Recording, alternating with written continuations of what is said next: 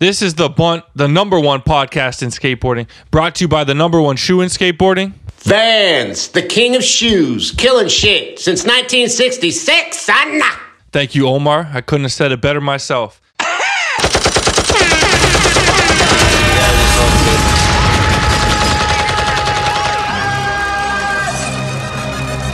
Drop that bitch.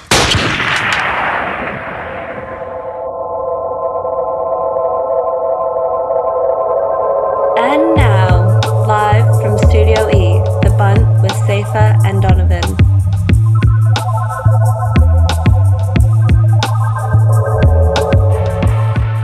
I'm D Jones. As always, I got my main man, the Ghost, with me, and we got Antoine behind the scenes. It's a cool thing still.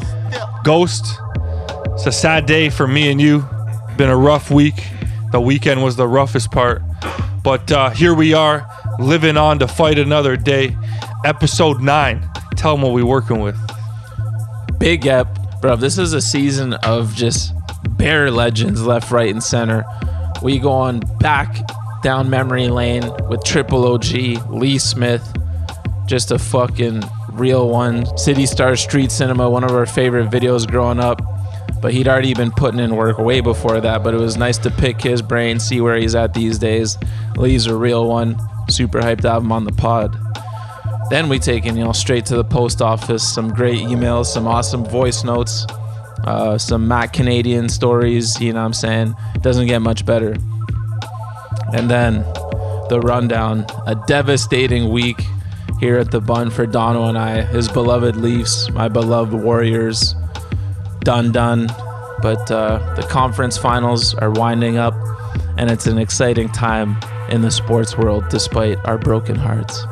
Make sure to follow us on Instagram at The Bunt Live. Subscribe to us on YouTube at The Bunt. Hit us up on our Patreon, patreon.com/The Bunt. And then head over to thebuntlive.com. Brand new section, The Bunt Jam.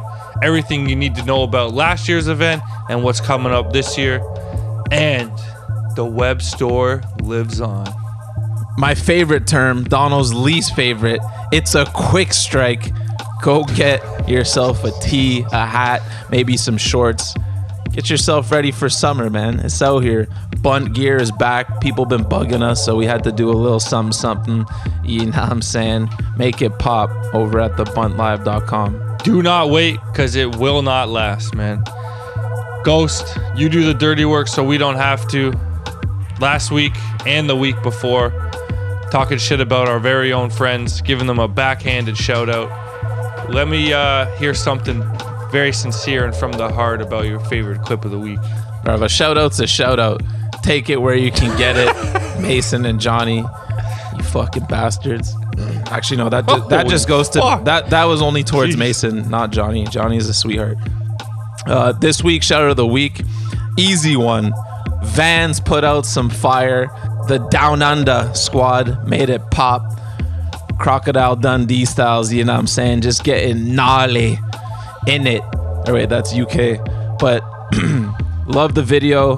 Bruv, I think there's a new legend alert out there.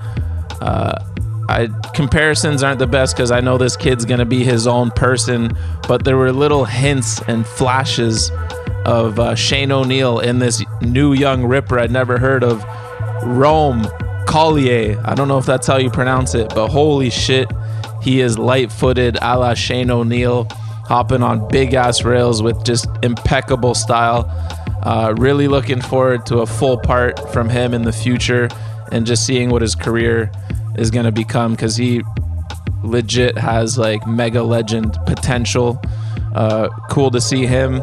Vans, y'all got a real one. Keep it going. And then last part in the same video, shared part by Simon Zuzik, and I think I've given this guy a shout out of the week before, Digby Luxton. Love his style. But these two dudes went off, and holy shit, last trick in the video. I mean, it's not going to be a spoiler alert because the video's been out a few days now. Switch back heel to like back 180 nose grind, front 180 out. I call it the Curtis Calla Monaco. Rest in peace, legend. But love that trick. And the whole edit was just a fun one, man. Shout out to Vans, Australia. and fly me and Dono out. We're just going to keep begging till it happens. Get the bunt to Australia, baby. We'll do a Much live show necessary with Digby. and long overdue. Yeah, let's do something, man. And I rarely do this, but Safa was occupied this week. We need to shout out Rowan Davis going pro for girl. That part was insane. And Down just under. this line in the caption from Thrasher. Thrasher's been having to write captions on skate videos for endless amount of years, and they still coming up with fresh takes, combining undeniable ledge work with an insatiable appetite for hammers. That quote right there is some top-notch journalism, and had to shout out Rowan Davis. Make sure we got that on there. I'm sure he'll be on the pod one day too. For sure. Big fan. He's so fucking buck. Oh yeah, him and O'Grady, man. The 1-2 gnarly youthful punch from down under these days. Let's fucking go. Why do I keep saying that? I don't know. But we love Australia, and fuck, we got to get out there. Come on, Nick. Get us out there, man. So like the ghost said, we've got Lee Smith in the building. Not much needs to be said. Been in the skate game for a long time. Long overdue interview here inside Studio E. So only one thing left to do before we get it popping. We are going to order ourselves some pizza from Maker. You can order online or visit in-store. Downtown Queen and Spadina, Uptown Avenue Road in Lawrence, Eastside Girard and Carwa, or like I said, online using the Maker app available on iOS and iTunes. We're going to get a couple skinny pizzas. I'm going to get the cheese. Sava's going to get the pepperoni. Couple baby gem salads. We each taking a pound of wings home. He's going with some ginger ale. I'm going to mix it in with some water, and then you know exactly what it is. That's the meal right there. Go get yours. Maddie Matheson, tell them what they get when they order Maker Pizza. This is literally the best pizza in the world. All right, Ghost. Let's get this interview popping, baby. So much for your pizza break, eh? Maker, the only za.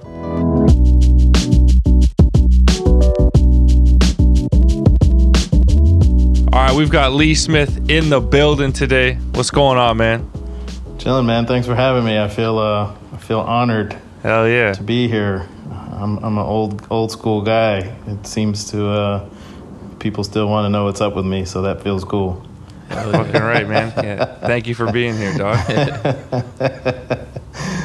So, Lee, we start every show off the same. You got to hit us with your favorite skate moment and your favorite sports moment.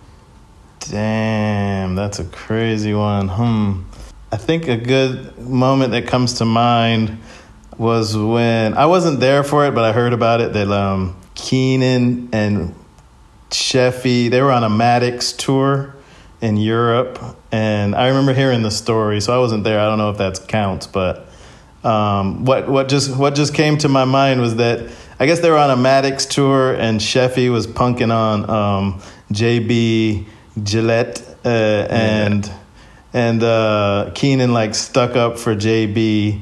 And was like, yo, leave him alone. And then Sheffy was like, what the fuck you gonna do? And then Keenan punched Keenan punched Sheffy in the face. And everybody thought that Sheffy was gonna go crazy, but he was one of those situations where he kind of just like laughed because it was so unexpected. That was a good one. And I remember, now that I'm thinking of that, I think about a lot of fights. I remember like we used to go to Vancouver every summer. I remember there was a story of some Jamaican dude in Vancouver at the Slam City Jam at one of the parties, and I guess he like took his shoes off and he like whooped everybody's ass. I was there for that. he whooped like Sheffy's ass, Greg Carroll's, like everybody. All the tough dudes stepped up and got handled. But wow, I guess I think kids don't really fight anymore, so. Maybe that's a difference. Not like they used to, that's for sure. Right. A little crazier now. Too dangerous.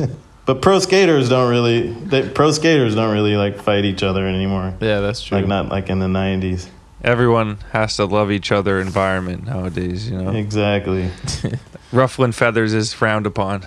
Was this guy a skater or just a random dude? No, he was just a random dude who was at the club, and I guess he just was like, fuck you guys.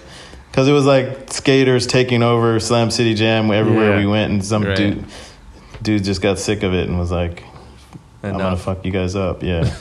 Damn. That's Damn. wicked. Hats off to him. I mean, guess. not that the homies got beat up, but I just mean, they got anytime someone will like fight anybody, that's pretty like badass, you know? they got beat up like just enough to where it's still funny. Like it didn't cross the line where you're like, okay, damn, they really got like hurt. It was more the of hospital or anything. No, their egos got hurt more than anything. I think, so. So Lee, take us back. Wait, we didn't do sports moment. We missed our sports sports moment. My bad. Yeah, we doubled up on the skate moment. Shit. I think I'm not a big sports guy, but I think the thing that comes to mind is when the 49ers won the Super Bowl in 1986, and I lived in San Francisco in the Excelsior district, and the whole city went crazy, and I was like 8 years old, and I was just running around like a fucking maniac. And Joe Montana had like won, and it was like a memorable moment. That's what's pretty up. dope. That's not the last time they won, or is it? No. That was just a time when I was like super young and was just on some classic Frisco. Was the Jerry Rice era after that? He was with. I think he was with. It was Joe Montana, Jerry Rice duo together. Right, exactly. Right. Sick. Yeah, exactly. Some legendary shit. Yeah. Before my time as a football fan. Actually, before I was born. Did you say 86? Yeah, I believe it was 86. I could be wrong, but it's 85. Then, I think it was. Yeah. Yeah, it was around then. Sick. Damn. So Lee, man, take us back to the beginning. Where'd you grow up and how'd you get into skating? I grew up in the Bay Area in San Francisco, but I got into skating living in Oakland, kind of like in the hills. And I got a skateboard as a toy for Christmas, and I used it as a toy for like probably like a good 3 or 4 years, just going down hills like on like butt boarding, and like I didn't even try trick. That wasn't even a concept. I didn't even understand. Like I never saw any other skaters or anything like that. And then one day there was a book fair at school, and there was a book about skateboarding, and it had Jeff Kendall and all these dudes in it, and they're going off like jump ramps and shit.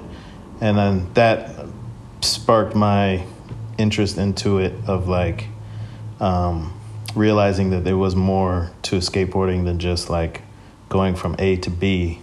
Right. So, but even till that was like, I was really young. I was probably like 7 or 8 or something like that. But then I moved away to Michigan after that, got into BMX, didn't even skate or anything, and moved back to San Francisco around 89, 90. And that's when it really like, I discovered Embarcadero, and then it just all kind of like took off from there.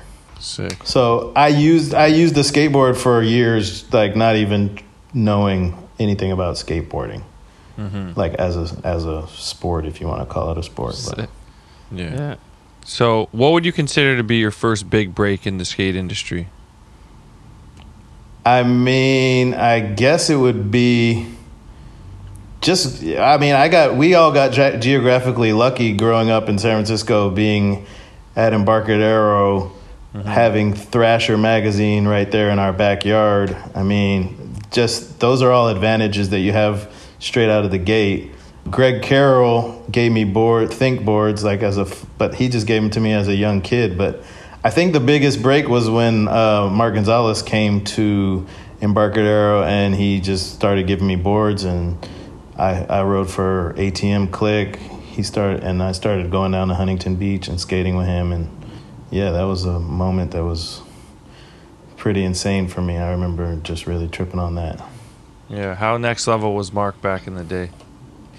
You know, I talked about this with Mike Burnett. We were talking about it last time I saw him, was that at that time, like, it was like after video days and before like Crooked and all that, obviously. So I think Gonz was kind of like in a weird period where like people weren't really checking for him. At that moment, like he kind of had to like, I mean, I might get backlash for this, but he kind of had to reinvent himself, like not reinvent himself, but like he at that point in time, he was just kind of like living in Long Beach, like skate. He had this brand Cools, which was a clothing company, and he had ATM Click, and he really wasn't doing much skate wise. I mean, he had me and Steven Callis and a bunch of guys on the team, and but we didn't like do tours. We didn't do videos. We didn't do anything. We just like would make funny. We would make funny 411 skit like 411 commercials, and basically me and him, we would just sit around his house and like draw all the time. It's not bad. Yeah, no, it was cool. And then Ron Chapman would come over, and then me and him would get drunk, and then Mark and then Gonz would be mad and leave us. Eventually I went from staying at Gonz's house to staying at Ron Chapman's house, because I think I think Mark was a little fed up with me, to be perfectly honest. Oh man. Can you tell us about meeting Karl Watson back in those days too? I remember he told us he wasn't the most popular guy when he was first coming onto the scene, but what was it like when you guys clicked? Karl said he wasn't the most popular guy? Yeah, I feel like he said maybe it took him a little while to get like some respect and just kind of like be one of the guys. Early EMB days. Yeah, because when I met him, he was that had to have been before my time. Because okay. when I met him, he was already. He was already sponsored. Like he was already in Dogtown. He had like at Dogtown ads and all these things. But we went to the same school, and then I was skating in my neighborhood in San Francisco, and I just saw him, and I think Marcus was there, Marcus McBride, LeVar, maybe Pat Washington, and a bunch of other guys. And Karl was like, yo, I saw you at school. I didn't know you skate. Let's hang out. And then the next day we like went to his house, and he gave me a Think board and some Venture Magnesiums. And we went to Embarcadero, and like I just was hooked from that point on. Dude, what a fucking day. Yeah, it was crazy. Holy shit. What a blessing, too. He hooked you up, yeah, dog. He must have liked you. Yeah, for sure. He definitely, like, kind of, I was like his little homie at the time, and we kind of just started skating together, and then, I don't know, just snowballed from there. That's what's up. It did take me a while to like I wasn't skating good at all at that time. It took me like another year or so to like learn kickflips and shove-its and all that shit. Yeah, but like you said, when you're just using it kind of as like a mode of transportation, it takes a while to be around guys who are skating to really get into it. But hey, the time paid off, right? Right. Yeah. And then like you had guys that were like, would try to push you, but most of the people would just talk shit. Yeah. They'd like tell you suck. And they make fun of you, So it's not the most empowering situation to be in, but I guess it does work in the end. You kind of push yourself to try to get better. But it's funny, we hear like a lot of stories from guests who we've had on who talk about the early days of EMB, and it's kind of like similar to how our crew was when we were younger. We're just kind of like a little bit hard on each other, to create the thick skin that like you're gonna need for life. You know what I mean? Right. Is that kind of what it was like? Oh, totally, 100%. I mean, you every once in a while, like somebody would pull you to the side and be like, give you some kind of like heartfelt, like praise and respect, but most of the time it was just like shit. It was like just straight shit talking. Even they might hate on you and then be like, nah, but that was sick though. You did that. They throw a jab first and then be like, okay, it was cool. I like how you did that though. I like that, man. Yeah. So tell us a little bit about the importance of James Kelch at EMB, man. He seemed like he was kind of like not the enforcer, but he would protect the guys from all the shit going on.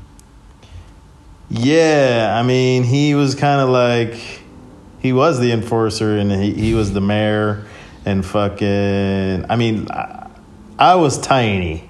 So, like, at this point, like, I was so little that, like, dudes used to come down and try to like rob people. It was like the 90s, things were worse. Like people would go around the city robbing people and like punking other people and fucking with everybody would fuck with everybody.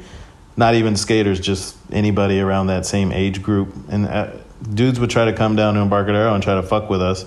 And, like, James would always be the one to have to, like, step up and, like, set it off for the crew. You know what I mean? Like, other dudes would come through after, but, like, James would be the one who kind of, like, you know. I remember there was one time, there was this crazy story of, like, James stuck a wrench in some dude's head, like was beating some guy in the head with a wrench, and then it like stuck into his head or something like that. Fucking hell. Which as an adult sounds like attempted murder, but when you're a kid you're like, whoa, that's crazy, James stuck a wrench in the fucking guy's head. I remember that there was a day when I don't know if in the back of Embarcadero there's like a little wave, and then everybody used to chill on this wave and the sun and like drink 40s and shit. And some kids, some other like, I don't know, some like frat bro kids came from behind the wave and threw firecrackers over the wave onto everybody that was chilling right there. And like I think James went and like single-handedly beat like 2 or 3 of them up by himself. While everybody laughed. It was pretty funny. Damn. Big man thing. There was one day though, some dude, some hood dude, like big ass dude, like 6'4", came down and punked like the whole Embarcadero crew. Damn. Like nobody wanted to fuck with him.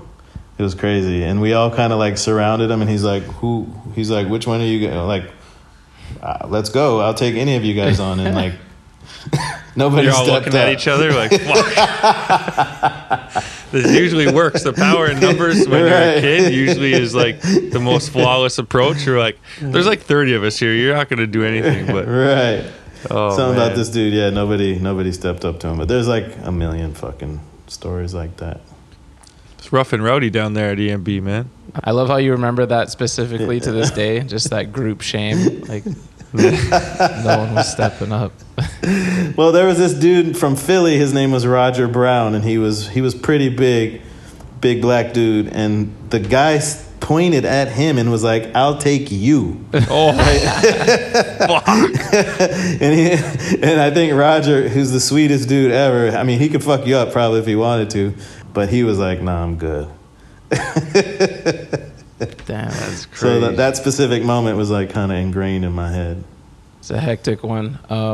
Yeah. I mean, you just gave us a bunch of stories, but when you think back on that era, I'm sure the people love hearing about it. There's so many like famous spots with eras where all we can do, if it was before our time, was just hear stories about them. So what's your favorite story that comes to mind from the EMB era? I think I don't really have a particular story. I think it's just kind of everything that it created and the legacy, because EMB kind of like, it really was a flash in the pan. It was like it was really popping for like 2 or 3 years, which is not that long. Mm-hmm. But what it created from like, you know, all of these kids that grew up in the Bay Area and different areas coming together at this place. Half of us went pro, other half started their own companies. You know, you got Mike Carroll, you got Nick Diamond, you got fucking DGK. I mean, he's from Philly, but SF had a big influence on him. And I mean, just to name a few. And I really, the thing that I'm most proud of, and when I think about EMB, is the legacy and like all that it contributed to in the skate community across the world. Mm-hmm. You know what I mean? So I mean, from all the skaters, Karl Watson, Henry Sanchez, Javante, to like LeVar, and the influence was crazy. And I think to this day... That's crazy to think it was only a couple years. Yeah. I think to this day, I mean, you know, even girl skateboards, EMB had a lot of influence on that. And, like, I just feel like the legacy is, you know, its most important thing. What do you think about the new age EMB? It's kind of back last couple of years, too. Yeah, I see that. They like skate they skate things we didn't skate back then. Well, they don't have the things we skated don't exist for one. Yeah. like the C block and all the ledges we had. But we would never think to like, I mean, it wasn't even, you know how people skate like flat curve, like ride on grinds and stuff like that. That would never fly back in the day. Even though it's sick, like the tricks that people do, like ride on, slide over the steps and tail slides and shit. Yeah, that shit is fire. But you know that we would never do that. And I love seeing people skate there though. It's sick. It looks dope, and they just jumping into the fountain and skating like around the fountain and shit. Yeah. I think Bill Strobeck has a lot to do with that. Yeah. The fountain stuff's dope for Miles sure. Silvis fucking switch flipping into the fountain. Massive Yeah, gap. it's crazy. Super crazy. So before we move off from that era a little bit, can you just give us a Gonz story from your time with him? This isn't really, I'll tell you two things. The first one isn't really a story, but you know there's the gap at Embarcadero called the Gonz, right? Mm-hmm. The kickflip gap? Yeah, well, he ollied it first. And then, but it was from that point on, he was like, it was the Gonz. And it was funny because every time he came to Embarcadero and he talked about the Gonz, he would never say the Gonz. You know, he'd be like, you know, that one gap at Embarcadero, and you'd be like, which one? And he's like, you know, the big one, over like the biggest one. And then I realized, I was pretty young, but still I realized like, oh, it's the Gonz, and he doesn't want to say the Gonz. Keeping it humble. And yeah, so it was funny. We always used to fuck with him and like try to make him say the Gonz, but he would never say it. But yeah, I think a good Mark Gonzalez story is like, I was hanging out with him in Long Beach and we were driving on the 405 and he rear-ended somebody. I think he had a Mustang. An old school Mustang, and it was a dope car. But he rear-ended somebody on the 405, and I was really big into graffiti at this time, and I had this shirt. Well, let me first of all, he rear-ended into somebody. We both pulled over. Highway Patrol came, and I had this shirt with like graffiti all over it, and the Highway Patrol was like, "What's up with that shirt?" And I was like, "What do you mean?"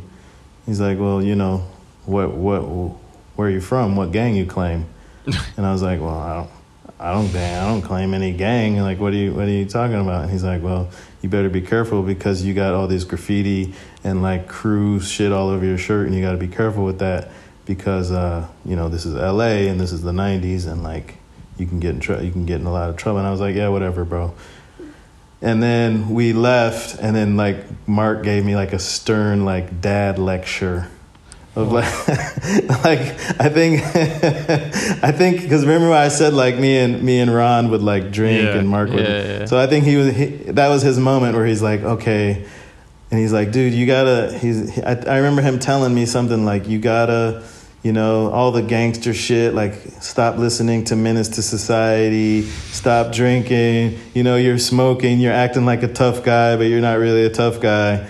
And then I was just like, I was like 15 or 16. I was like, I had an attitude problem probably, of course. And like the things that he was saying, he wasn't wrong.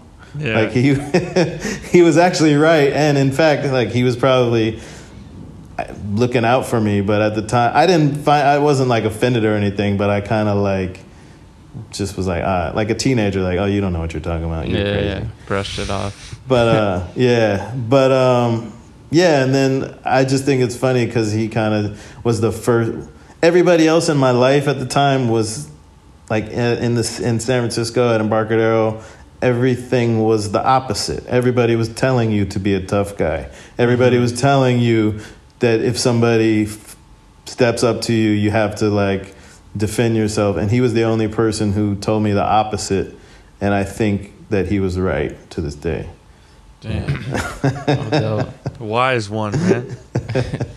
Exactly. So do you guys still keep in touch today? I see him. He lives in New York, so I see him around. There's been times where I've seen him like at the grocery store, and I'd be like, there's Gonz. Do I feel like talking to him? And I'll be like, nah. And I'll be like, I've literally like cool guy Gonz. I'm like, nah, I'm not in the mood right now.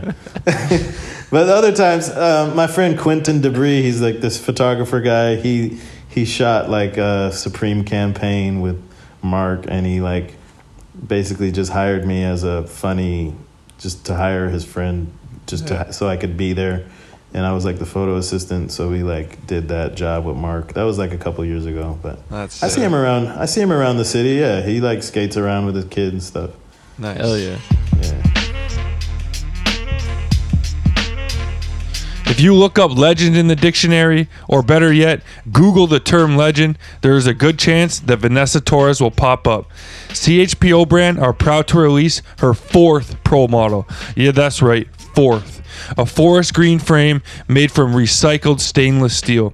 Available in your favorite skate shop and at chpobrand.com. And as always, use the code THEBUNT for a 20% discount. CHPO brand. Always doing it for the people.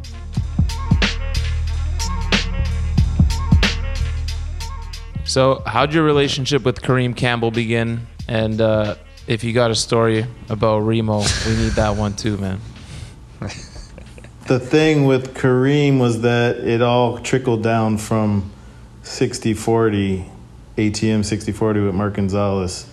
When Kareem started Menace, he took a lot of the riders that skated for those companies, like me, Fabian Alomar, Joey Surreal, Stephen Callis. Well, he actually, I mean, all those guys got on the team first, and then Kareem was like, yo, I'm looking for an AM skater. And they were like, well, we had this dude, Lee Smith from SF, that we used to skate for with 60-40.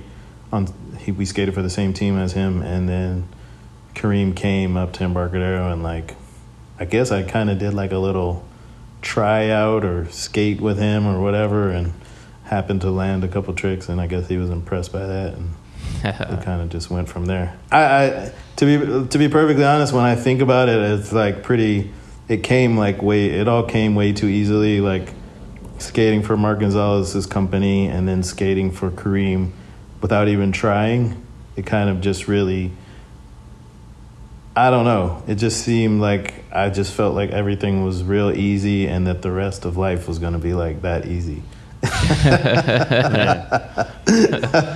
I mean, I was only 17. I was like, well, I mean, I don't know. Those were two of the most legendary skaters at the time, and I was just kind of put my head in a la-la land. Do you remember a little bit about that day you had the live tryout with Kareem, man? Like, take us through like what's going on in your head trying to skate that day while Remo's there. Yeah, I remember we were skating at this spot next to Embarcadero called Mini Hubba. I mean, it wasn't like a tryout, but I know he was like checking me out or whatever.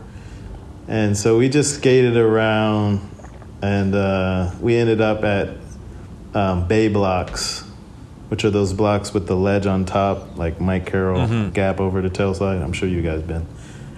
We ended up skating there, and I did a line where I was filming, and like all these New York dudes were there, like Chris Keefe, and I'm sure like it was probably like Mike Hernandez, all the like what later became Zoo York or whatever.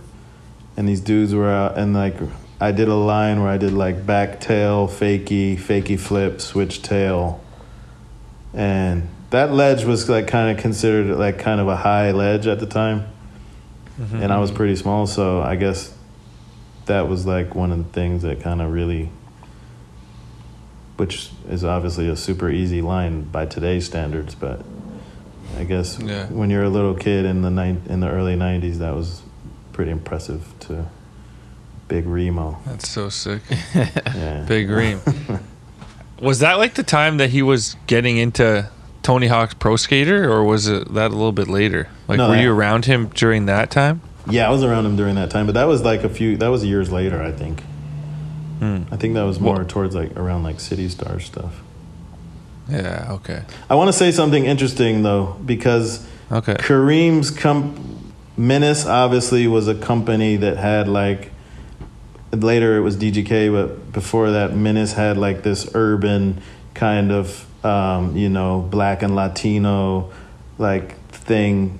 That was the image of the company. But interestingly enough, 6040 and ATM was kind of like the first company that had only Black and Latino skateboarders. It just wasn't marketed as that. Mm-hmm. And somebody pointed that out to me later, that like, yeah, that was the first real company that was all like people of color, like the one company with people of color.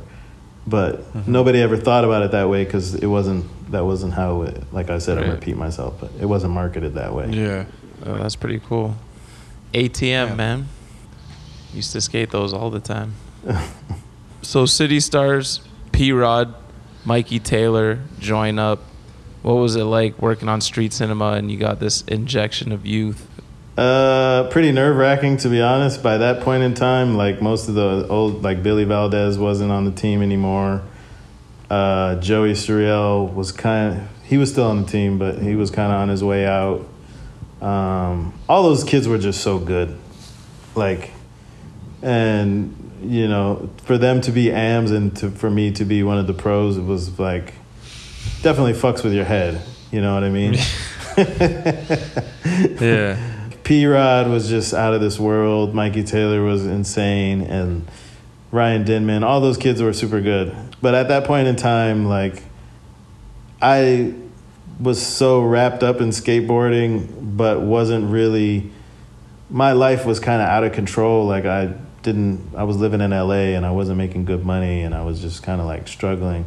And instead of, you know, thinking of how I can continue in skateboarding in another way, I kind of just like partied a lot and tried to film tricks, and like kind of just felt bad about myself because the AMs on the team were like better than I was. But so it was as much as I love all those dudes, that time in skateboarding was a little nerve-wracking, to be honest. Well, I mean, looking back now, it's like P-Rod became one of the greatest of all time, so no need to feel too bad, but it's just probably that's what I was gonna say. Yeah. Right, exactly. You can take it a little bit easier on yourself now, knowing he's like a generational talent. I know. But I heard that I listened to some of your interviews before we did this, that you sold the City Stars chain, man. I sold the City. I pawned the City Stars charm that had and it had like little diamonds in it, and I just never had the money to buy it back. Damn. I was just pretty irresponsible in those days, and like I probably like missed the date that I had to buy it back and all that shit. Yeah. So, and then I think they like Kevin Garnett and Uncut Gems, man. Exactly. I still have the Menace pendant though. Oh, that's sick. Yeah, which is more of a classic one. Yeah. So after the City Stars era, you moved over to Santa Cruz. What was behind that decision, and how long did you stay with the Santa Cruz camp? I mean, there was a big period of time between the two, where I was kind of just floating around and trying to figure out what to do. I was like working at Huff, and I was going over to Spain a lot because it was just a fun place to distract yourself from the realities of thinking about trying to be an adult. So I would go over to Spain every chance I got and like skate, and then come back to the States and work. And I was just in this weird place, and I like filmed this little video part, that FTC part. And then Jake Jones saw that and got all excited, and then he became the team manager of Santa Cruz, and so he put me on the team. And then that's when like Alex Carolino and the other dudes got on the team also, Flo Marfang and all of them. Sick. That was a dope era for Santa Cruz. It was a weird one though. People were super surprised. People were always like, Santa Cruz, because you know it still had that like kind of like slasher, it didn't have the image that I didn't have the image that fit with what people thought about Santa Cruz at the time. So it was kind of a weird one. Yeah, no, that was tight though. That was a nice little remix for the brand at the time.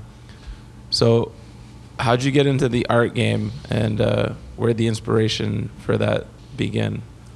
when I was a teen, like before I got on Menace and all that, like every kid in the fucking world draws when they're a kid, right? But like I used to draw and like kind of try to. My mom was a poet, and she would always push me to, kind of pursue an artistic career. And I actually was going to go to art school, but I was already I had already been to Europe like twice, and like I was skating with Kareem, and I was like, art school or like Menace, and I was like, I mean, in reality, I probably could have done both or something, but yeah, I chose skateboarding. But to answer your question, I've always kind of had this love for art in me, but over time I like convinced myself that I wasn't an artist for some strange reason, because I didn't have like a creative, I felt like I wasn't creative or something weird like that, so I didn't do it for like 20 years.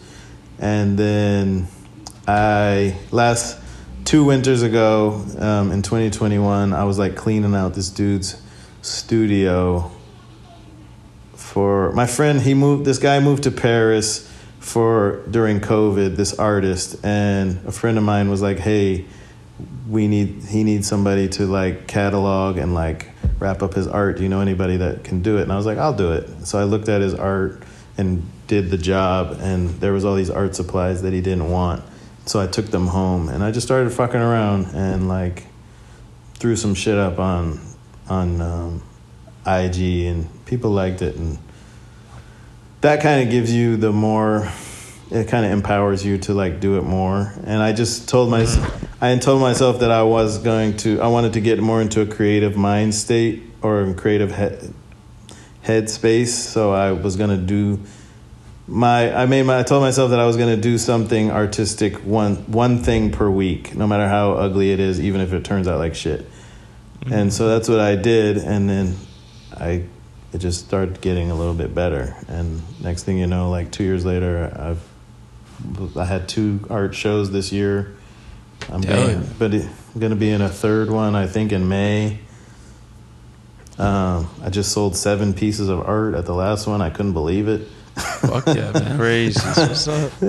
Sam Smythe was like, dude, he's like, I can't imagine sitting in front of a piece of paper or a canvas, and I can't imagine me putting anything on there that would make somebody want to buy it. And I was like, I couldn't imagine that either, like not too long ago. But I don't know, it seems to people like it. And not only that, like I didn't really have that intention to be. I never said I'm gonna be an artist. I just wanted to do it. I'm gonna do it whether it takes off or not. Or whether people want to buy it or not. So I think that's the thing for me, is I never expected any of this, and that was never the goal. So obviously this is kind of like a pleasant surprise. And that's awesome, man. Yeah, a friend of mine said to me, like, it's cool that you had the confidence to put yourself out there like that. And I think the thing is that she's right. I did have the confidence, but also I didn't think about it that way. Like, if somebody would have been like, your art sucks, I would have been like, yeah, I know. You know what I mean? Yeah. Like, I wasn't thinking like I'm trying to be an artist.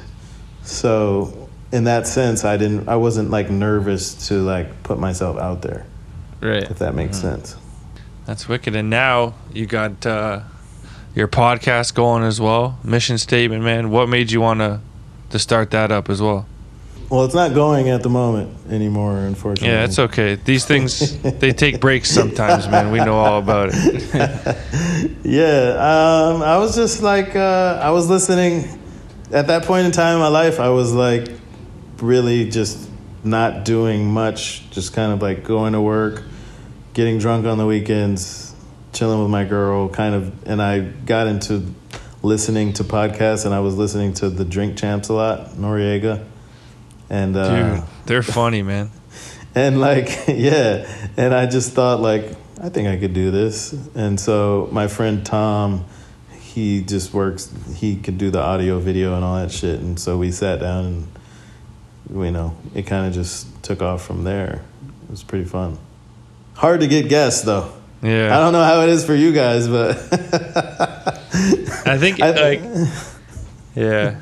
For us, it's just this, you know, you just have to make it happen, man, one way or another, I think, you know what I mean? Like, there are discouraging times, but you just got to find a way. Right. Our thing was that you had to come to the studio, so that was like, well, maybe it made it a little more difficult. Oh, for sure. That's 100 times more difficult. Right. Yeah. Like, look at us right now. You're in New York, I'm in Toronto, he's in Puerto Rico, man. Right. Power of the internet. Exactly. We're making it happen. But, yeah, I think we did like 20 episodes or something like that. And then I did it with Vans for a while, which was fun. They had the Vans Channel 66. Mm-hmm. Yeah, I would do it again. Who's your favorite guest, man? Dude, honestly, and I'm not saying this because you guys are Canadian, but fucking Rick McCrank, I love that guy, dude. Yeah. Yeah. Like, that was the conversation that it was just one of the nicest things about talking to him was that I could tell that he enjoyed being there. You know what I mean? Mm-hmm. It's different when some people, you know, maybe they get a little high, they get a little nervous, they're feeling a little awkward, that, you know, but our conversation just flowed. I actually was super interested in his life. I learned a lot about his like upbringing, and I didn't know he had pretty like, you know, rough childhood or whatever, and just learning about his life and talking to him, and I really enjoyed that one. And you know, apart from him, everybody was good. That's the one that sticks out. BA was amazing. Those are a couple of our favorites too, man. McCrank was one of the first ones where I was like, nervous. Like, I don't really get nervous anymore, but that one just, because we're Canadian too, I don't know, he's just like such a legend. I mean, whether you're Canadian or not, he's a legend, but that one was, it was just crazy when he picked up on Zoom or whatever we were chatting on at the time. Right. And you're right, he's so nice and like had a great conversation. Right. Mm-hmm. I liked Alexis Sablone a lot too. Yeah. Yeah. So dope. Yeah. Just because I respect her so much, and I think she's fucking a sick-ass person. She's somebody who you can actually like look up to. You know, everything that she does, you know, going to school and being an architect and being an artist and being a fucking Olympic skater. Yeah. And everything she does is like incredible. Straight up. So heavy resume. Excited to have her. Exactly. Mm-hmm. So the beauty of these podcasts and these interviews of just, you know, skaters talking and sharing stories are basically the storytelling, man, and the funny stories you hear that sometimes you don't get in magazines and stuff like that. What is the funniest story you were told by a guest on Mission Statement, man? Oh, man. There was a story where Scott Johnston's shit in a New York trash can. That one was pretty funny, especially just if it wasn't for. It's funny because it's Scott Johnston, you know what I mean, like Mr. Clean, and fucking. I just couldn't imagine him fucking like pulling his pants down and shitting in those wire trash cans that Tyshawn does nollie backside flips over. But yeah, that was a good story. I remember like bringing that up, and he was pretty shocked by that one. Yeah. That's the last person I would expect to hear that about. Exactly. Just seems like a squeaky clean kind of guy. Right. I guess he was it was either shit his pants or shit in a public trash can, so he had to do what he had to do. You made the right choice. So Lee, you had a great switch tray. It's my favorite trick of all time. Just want to kind of hear what your thoughts on the switch tray and its place in skateboarding, man. Is it a special one for you too? I mean, I used to think it was the trick of all tricks because it was like I still switch, you know. I mean, dudes nowadays do it like it's nothing. It's like a regular trick now, it seems like, but you know, I just was like, you know, enamored with that trick because a tray flip is like, you know, the most classic, beautiful trick you can do, and to do it switch was like, it was like another level, or I don't know. I just felt like it was the king of all tricks or something like that. Mm-hmm. But yeah. I feel that. Man, it's 2023. What's a day in the life for Lee Smith like? Oh, that's a great question. It's not. It's getting less and less exciting. No, it depends, man. Wintertime is like super, it's pretty hibernation mode, but summertime, I usually try to stay at the beach as much as possible. I try to be active as much as I can, either like riding my bike or, running, jogging, skating occasionally, not as much as I should. But, I just, lately I work freelance in television production, and there's been like no work for that lately. So I've kind of just been like at my house, just like painting and maybe going out for dinners on the weekends. But yeah, it's nothing too exciting, to be honest. Sick that you got the art going these days for the dead season. I work in production too, so I know all about it, man. Right. It's nice to have some other outlets for this time of year. Exactly. So aside from the art show coming up, what's next for Lee Smith? We gonna see some Switch trays released in the near future, or what? Damn, that would be. I have to work on that. I have to pull out the foam roller and, do some like full body rollouts for. I still got some in me though. I don't know if you guys. I filmed a line with Waylon Bone maybe 2 or 3 years ago. I switched varial flipped over this grate. But yeah, I don't know. I might pull it out one of these days. Let's get it, man. Well, man, we're coming down to. Yeah, we're coming to New York, I think, in like a week and a half. We'll be at the Vans Park, man. Maybe we'll link up and see a live Switch tray, man. I mean, yeah, I'll try my best. I'll see what I can do. Start foam rolling now, man. Yeah. As soon Lee's as we get off, shuffling through the closet start. right now, yeah.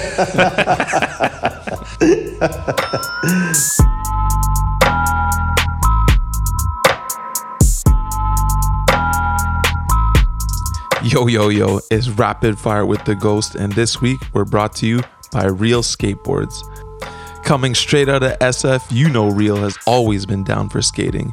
Real's summer drop is releasing now at your favorite skate shops. The release features lots of new shapes and sizes from Ashad Ware, Mason Silva, Nicole Haas, and Mr. Dennis Buznitz.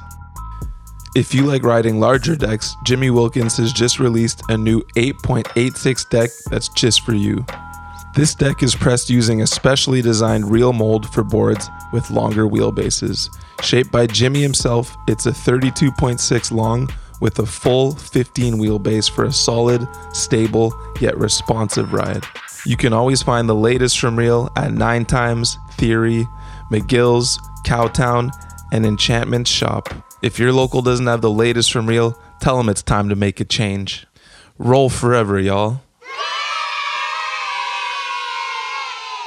All right, Lee, you know what time it is. A little rapid fire. Oh, shit. We'll shoot some shots. EMB styles. Fuck. You get me? I'm a softie nowadays. I'm like Ice Cube, but like the new Ice Cube, not the old Ice Cube now.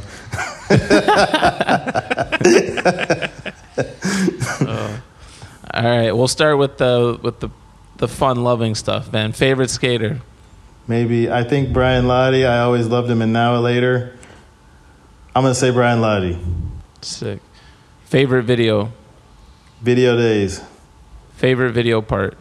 Javante Turner, Now or Later. Favorite style? Kenny Anderson. Which skater had the biggest influence on the way you skate? Mike Carroll, hands down. Most talented skateboarder on planet Earth? Fuck, man. Maybe like Rodney Mullen or some shit. I don't know. Favorite trick? Switch crook, man, all day. 90s. Yeah. Damn. Hardest trick for you? Switch back tails, pretty hard. Anything down steps, I was never a jumper. I'm a low impact skater. Most illegal trick. I fucking hate tail slide 360 out. Not the backside one though, the front side one. The old tail 270. Eh? The old PJ lad. Yeah. Favorite clip you've ever gotten? I like the switch tray. Speaking of switch trays, I like the switch tray I did over that street gap in San Francisco.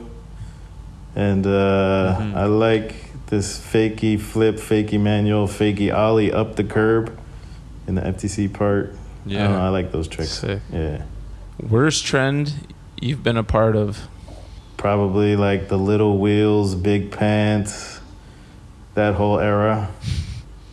Cut your shoes in half and duct tape them up and ride 35 millimeter wheels. Jeez. Glad I missed that era. Gnarliest trick you've ever witnessed? Oh, Kareem Campbell at Radlands, the fucking nollie hard flip late backside 180 over the hip. Damn. I don't know if you remember that one. Damn. It was fucking huge, and it was just the most beautiful work of fucking art I've ever seen. So sick. Like, you could sell that as a fucking NFT, I think. I don't even like NFTs. Hell yeah. What's the one trick that got away?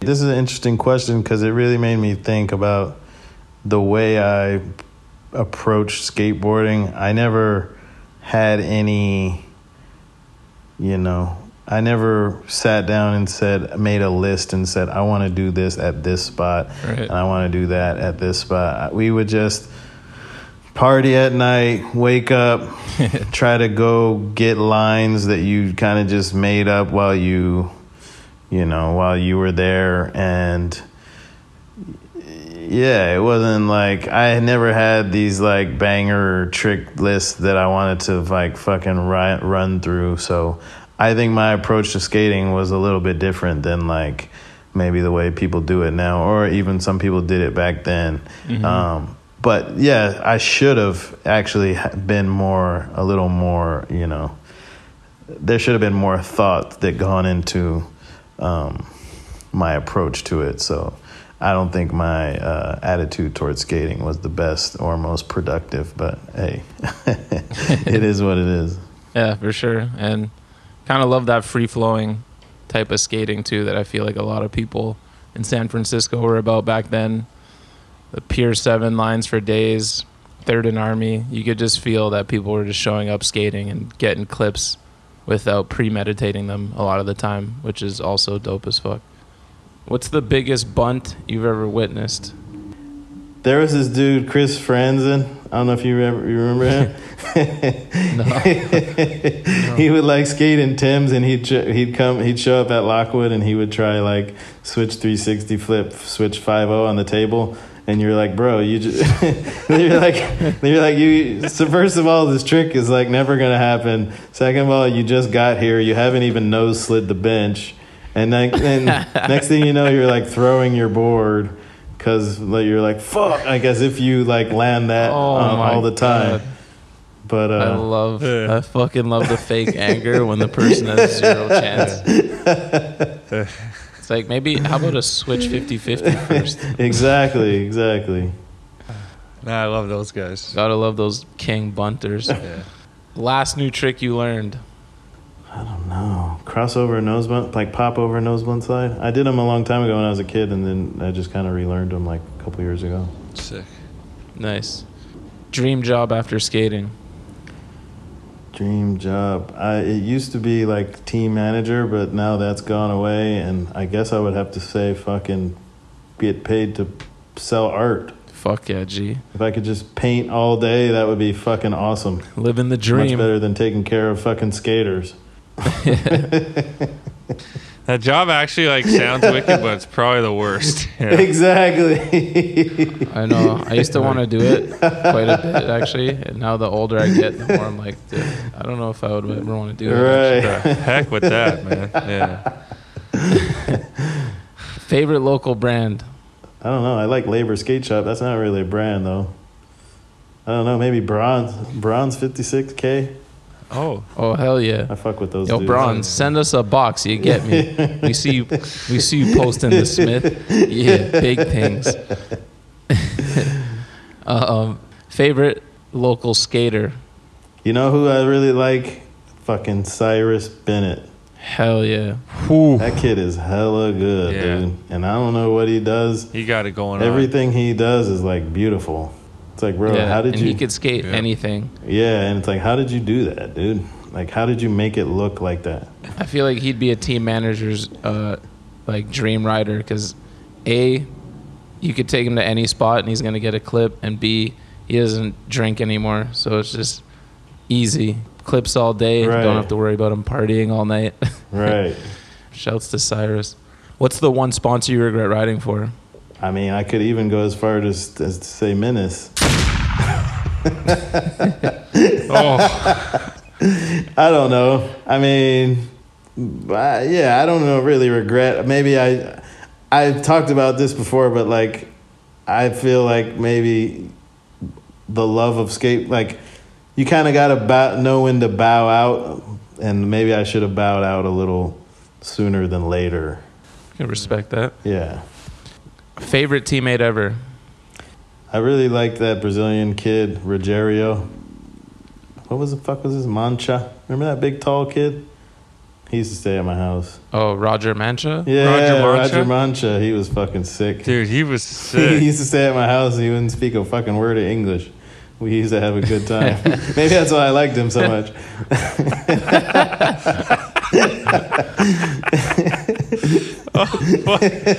But yeah, I used to kick it with Pupeki a lot too. Me and Pupeki were pretty tight.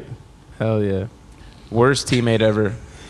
I don't want to say he's the worst, but he's like pretty crazy. Fabian Alomar. I mean, he definitely would like, you know, he like on tour, he used to do this thing actually that was pretty genius. He would like play with his balls and his dick and pull his dick out in the and I didn't realize it at the time.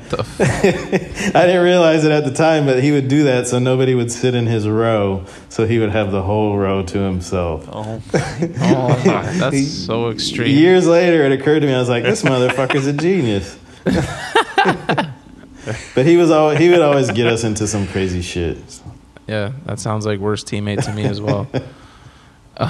Yeah. Worst company? I don't know. Maybe like all those weird like A-Team or something like that. Not the skaters, but just how like robotic it was. It's like you made a company. Remember that company, A-Team, of course? Yeah. It's like you made a company that's supposed to be Yeah. like the image is like fucking your army guys, or like you're like what's your image? Like you guys are soldiers? Like everybody on the team was incredible, but the fucking image was just dumb. They were, man. Yeah. Remember they had that Gershon ad where he had like, he was doing like a pogo somehow mid-air over a A-frame or something? I don't know. I gotta find that. I'm sure there's a lot of worse teams, but for some reason nothing's really coming to mind right now. Worst trend? Fuck, maybe like having a little dog was kind of dumb. I know that was a thing for a while. Playing guitar, becoming an artist. You know, I mean, the list goes on. I don't know. Worst style? I mean, worst style, I'm gonna flip it onto like, I know you're talking about like how they skate, but I think for me, probably I would have to say all of Jim Greco's phases of like fucking being a pirate to being a fucking Jimi Hendrix to being a Guido greaser to, I don't even know, all the phases he went through was pretty wild in my book, but you know, I do like him and respect his skating, but For sure. I'm going to give him the worst style award. Last but not least, last person you want on the sesh? Fuck, man. I don't know. Maybe like Jeremy Rogers or something? J. You're probably Rod. not wrong there. Jay Casanova. Yeah. No, he was sick back in the days, but he turned out to be a little kooky in the end. Anytime he comes up on the pod, I have to drop his favorite line from a song ever. Life short, midgets are shorter. And he drops terrible, it as man. if it was like the baddest bar of all time. It just makes no sense. Facts. Big facts. All right, we. That's gonna wrap up our interview, man. We can't thank you All enough right. for coming inside Studio E. Killed it. Yeah, for sure. Thanks for having me, man. I appreciate you guys. No That doubt, was man. fun, man. Pleasure was all ours.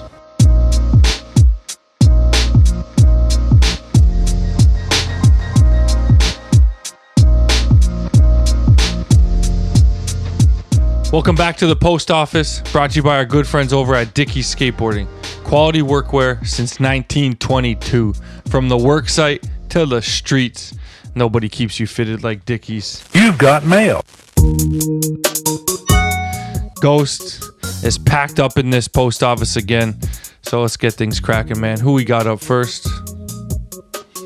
First up, we got a voice note from Peter Morris. Let's take a listen. Yo, just wondering, what's the next trick each of you guys is trying to learn? Is there something you've been close to, maybe landed on a couple times that you think you can get in the near future? Could be flat ground, ledge, quarter pipe, whatever, but I would love to know. So get at me. First one that comes to mind, want to do this for a million years, switch flip back Smith on a ledge. Hopefully try and learn that one this summer. We'll see. Sorry, what'd you say? Switch flip back Smith. Oh, What about you? damn. It's scary. I've bunted it before. It always feels like I'm going to do the splits. Like my foot's going to go on the ledge and then the board's not going to come and I'll land on the front foot on the board. And yeah, That is, We'll see. That is fucking scary. For me, man, I think I talked about this on a pod a week or two ago, but I need to get a fakie tray switch mania in my life, man. oh yeah. I think like I have the fakie tray for it. I can land like that. I just got to put one and one together, man. Bunt video, fakie tray switch mania. Mark my words, man. Yeah, we just need to find you like a flat gap to Manny so you don't actually have to pop up anything, like a little one. Exactly. Yeah. CBC, or that's probably two. Or like a drop down. A drop down. Holy shit. That's new levels. The levels to this shit, man. All right, next up, we got an email from Colin, aka Bowser. What up, Bunt? I'm sorry if this has been mentioned and I missed it, but seeing as how the main topics of the show are skating and NBA, can we talk about how Steph Curry's brand logo looks like a straight ripoff of the S logo? I swear, every time I see it, I'm like, damn, Curry rocking S.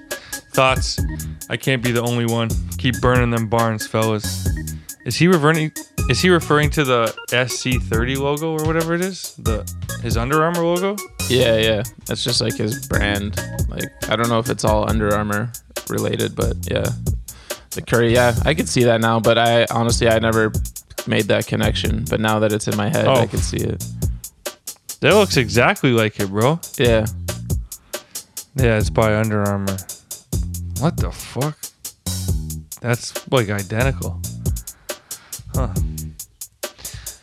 Maybe if S needs the cash, they can go after him for some copyright infringement. Hey, good luck with that one. All right, next up, we got an email from Abram Blitz. It's a sick name. What's good, Bunt boys? Just wondering what your take is on having opinions on tricks you can't do.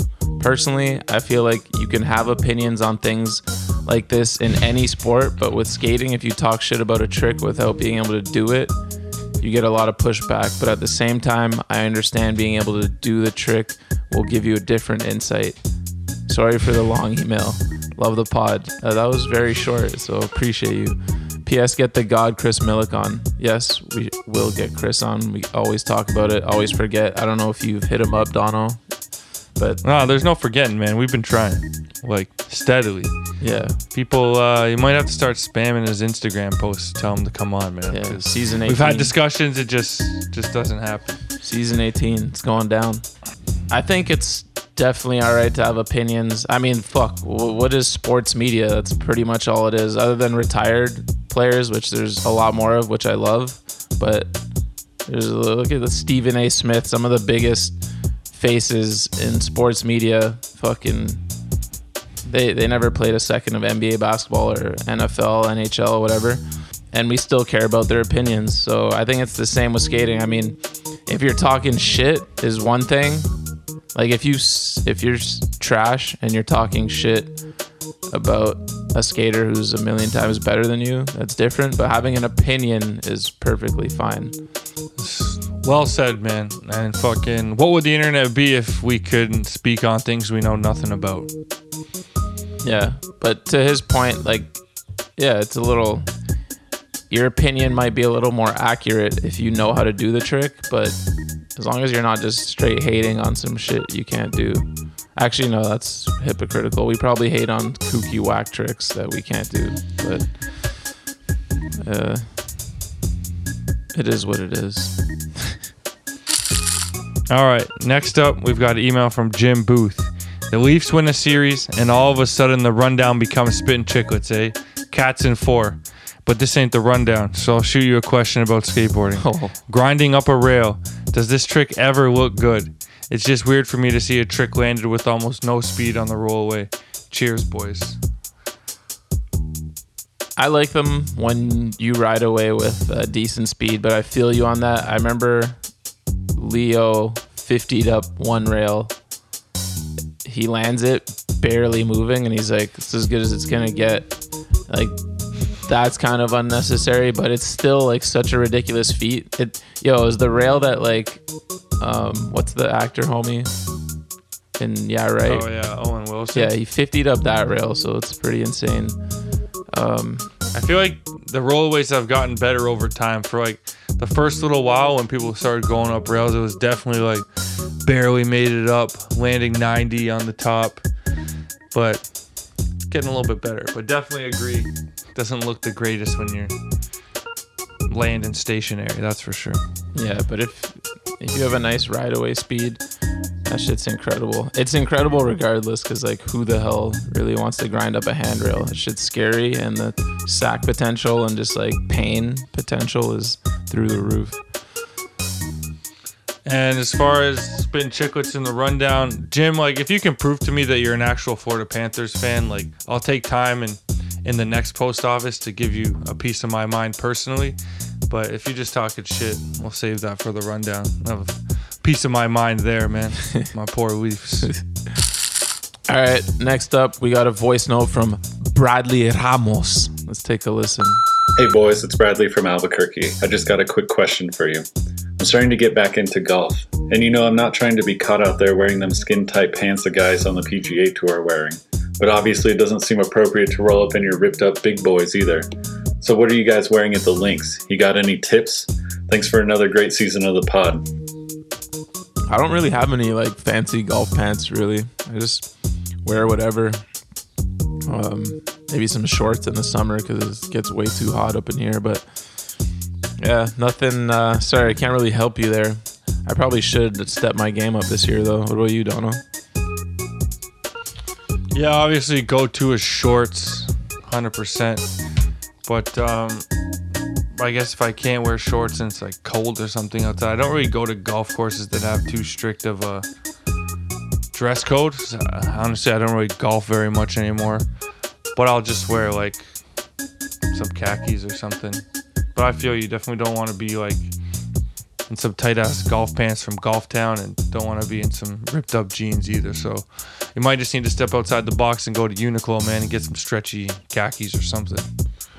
Love it. Birdie gang. All right, next up, we've got an email from Devin Rocks. Hey, Safe and Donald, hope you're both keeping well. Watching new skate edits, it seems more rare these days to see trick landings synced up with the beat of whatever song is playing. It's not completely gone, and I always appreciate when it's there, but sometimes it feels like a bit of a lost art to have the landings match the beat, and I swear in the early 2000s it was something more of a prerequisite. I've noticed this completely missing in some recent Thrasher edits I've seen. It's crazy to me to put in so much effort to stack clips for a full part just to have them more or less thrown together. Maybe with video content becoming more disposable, there's just less care to put in. Have you noticed this? Any thoughts? Kind regards, Devin in Dublin, Ireland. I wouldn't say I noticed that. It's a very specific thing to notice. But I will say I do love when there's a part with a bunch of landings to the beat. I'm old school with that. Anytime I make an Instagram edit, I love to spark it with a little beat drop, clip, land. But yeah. Easy answer for me. Definitely lost art. Used to go hand in hand. When we made our little crew video back in the day, when me and Safer were just teenagers, I think it was like back in 2005, 2006. When editing it, I did everything I could to match trick landings to beats, man. So maybe it is a lost art. Drop one of your favorites that you can remember off the top of my head right now. P-Rod in Yeah Right had some really good his second song, the Nas instrumental, I feel like he was landing a lot to the beat for that. Was awesome. And then a random one, Windsor James in Battalion, I think he skated to that song that was like Din, I need me, and then it'd be like Din, every once in a while. Killing it. Fuck, I don't even know. I know Cody ended the video to an actual gun loading and then gun shot that was timed to perfection. Oh, with a switch varial flip down Commerce 7. Of course. Damn, we should have put Cody's up there for fuck's sakes. And Wade won that poll, just in case you were wondering. What was the percentage? It was close. I think it was like 3% or like 6% in total. That's pretty. It was like 100 votes. That's pretty good because. Well, a lot of people, like, we got so many DMs about it, and a lot of people just respect the fact that Chima did it down a huge double. Like, that's the difference. And when you're like faced with that, it's like it makes sense. Like, anybody could go try Wade's. Mm-hmm. No, not a lot of people can go try Chima's, you know. But the Wade one was more about how he did it. But yeah, it was the best ever. Anytime that comes up, I gotta throw the Chima one out there because a lot of people say it's Wade unquestioned, and I just had to put the respect on Chima's. Like, that was a thing of beauty. Yeah, agreed. All right, next up we got an email from Nathan Gott. Hey Bunt Boys, came across this interesting tweet by Tasteful Nose Slider. I feel like easier access to smartphones has changed the way a lot of people skate. For instance, nowadays when I'm out skating, I end up taking a break every 15 minutes or so and end up sitting and looking at my phone for a couple minutes. As a kid, I just kept skating nonstop. Wondering, what did you think about this? Are sessions different with smartphones? Thanks for this new season. Come skate Paris. Oh man, we'd love to get back out to Paris. Yeah, man, easy answer. They're obviously different. Everything is different with these fucking phones. Filming tricks, Instagram, just everyone having a phone in their hands. I remember when we were young and when the sessions were like 10 or more people, it would be like absolute mayhem at skate spots. Like, you know, when one person is trying a trick and it's just like 10 people sitting around. When there weren't smartphones, there was all sorts of shit going on, man. Wrestling matches, arguments, like people doing whatever. It was insane. Yo, you know what's funny that I hadn't thought about? Remember, just like now, anytime anyone starts remotely doing anything hard, we just pull out a phone and just capture it. But remember how many heated sessions there were back in the day when like we didn't have a camera? It didn't really matter. Mm-hmm. Like the amount of just tricks where we were pushing ourselves, where like now we would film it 1,000%. Like just some of those fun sessions where everyone's like in a groove and like you could feel the energy and everyone's just doing like whatever's their hardest trick, no camera. I kind of missed that purity of course skating. I saw Morgan do 4 tricks on Skydome 13, no camera in the winter. Like, do you think that's even possible now? No. 4 tricks, or maybe it was 3, whatever, in the winter. Yeah, it's insane. Yeah, fuck. I mean, it's funny because like there's certain tricks. Like I remember like some tricks that I did where it's like now I 100% would have filmed that, and like thinking back, I'm like, oh damn, it would have been nice to actually have that clip. But at the same time, it is just it was what it was. Urban back legend. Then. Yeah. It's even better. Urban legend. Yeah. All right, next up, we've got an email from Plus Skateboarding. I don't even want to listen to this one, man. I know exactly what it's going to be about. What's up, Bunt boys? This is your boy Rob here from Plus Skateboarding. Just coming off a playoff game here for the men's league. 2 fucking beauty backhands. First goal and second goal in a 4-1 win. So you know I'm feeling good. God, I fucking wish I was as good of a skateboarder as I am fucking hockey player. God damn it. So yeah, man, I see that the Panthers, Florida Panthers, fucking whooped the Maple Leafs again. Game 1, game 2. God damn, Toronto. The fucking state of Florida. Fuck, they shouldn't even have fucking teams against an original 6 franchise. One of the fucking greatest hockey towns of all time. You can't fucking beat Florida. You finally beat Florida fucking last series after losing it to them last year, and then fucking sure enough, state of Florida, what the fuck? Figure it out. Alright? I mean, fucking Red Wings, dude. I mean, we've got like 4 Stanley Cups in the last 20 years. Fucking how many playoff? That's more. We got more Stanley Cups in the last 20 years than Toronto has playoff fucking wins. God damn it. So my question for you, I don't have a question, but my question for you guys is, listen, I know all the fucking players, half the players on the Florida Panthers are probably from Ontario, but I mean, these fans are making Toronto look bad, bro. All right, so I hope you boys step up for Game 3 and step up for Game 4 in Florida and quit fucking making hockey look shitty. All right, love you boys, love the pod, really love the pod. Really do not love Toronto fucking Maple Leafs. Dono, I hope to at some point fucking go right through you on the ice, bro. All right, you guys will whoop me any day on the board. I already know that. That's all right. I have fun, but on the ice, it ain't happening. All right. So, love you boys, and that's it. Peace. First off, you're fucking lucky I held my tongue for that 2 minutes and 40 seconds of rambling on. You didn't even know what you were talking about half the time. You can't beat Florida. You finally beat Florida. First of all, it was Tampa Bay.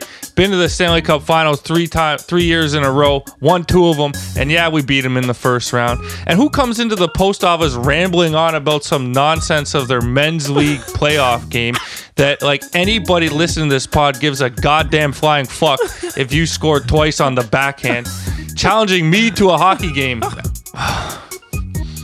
Man, I'm coming to Detroit. I'll literally be there on Friday. So text me, DM me, find me. You know, we can settle this mono plus skateboarding, man. It's a bad advertisement for you guys coming at the Bunt like this. And like you said, half the damn players are from Ontario.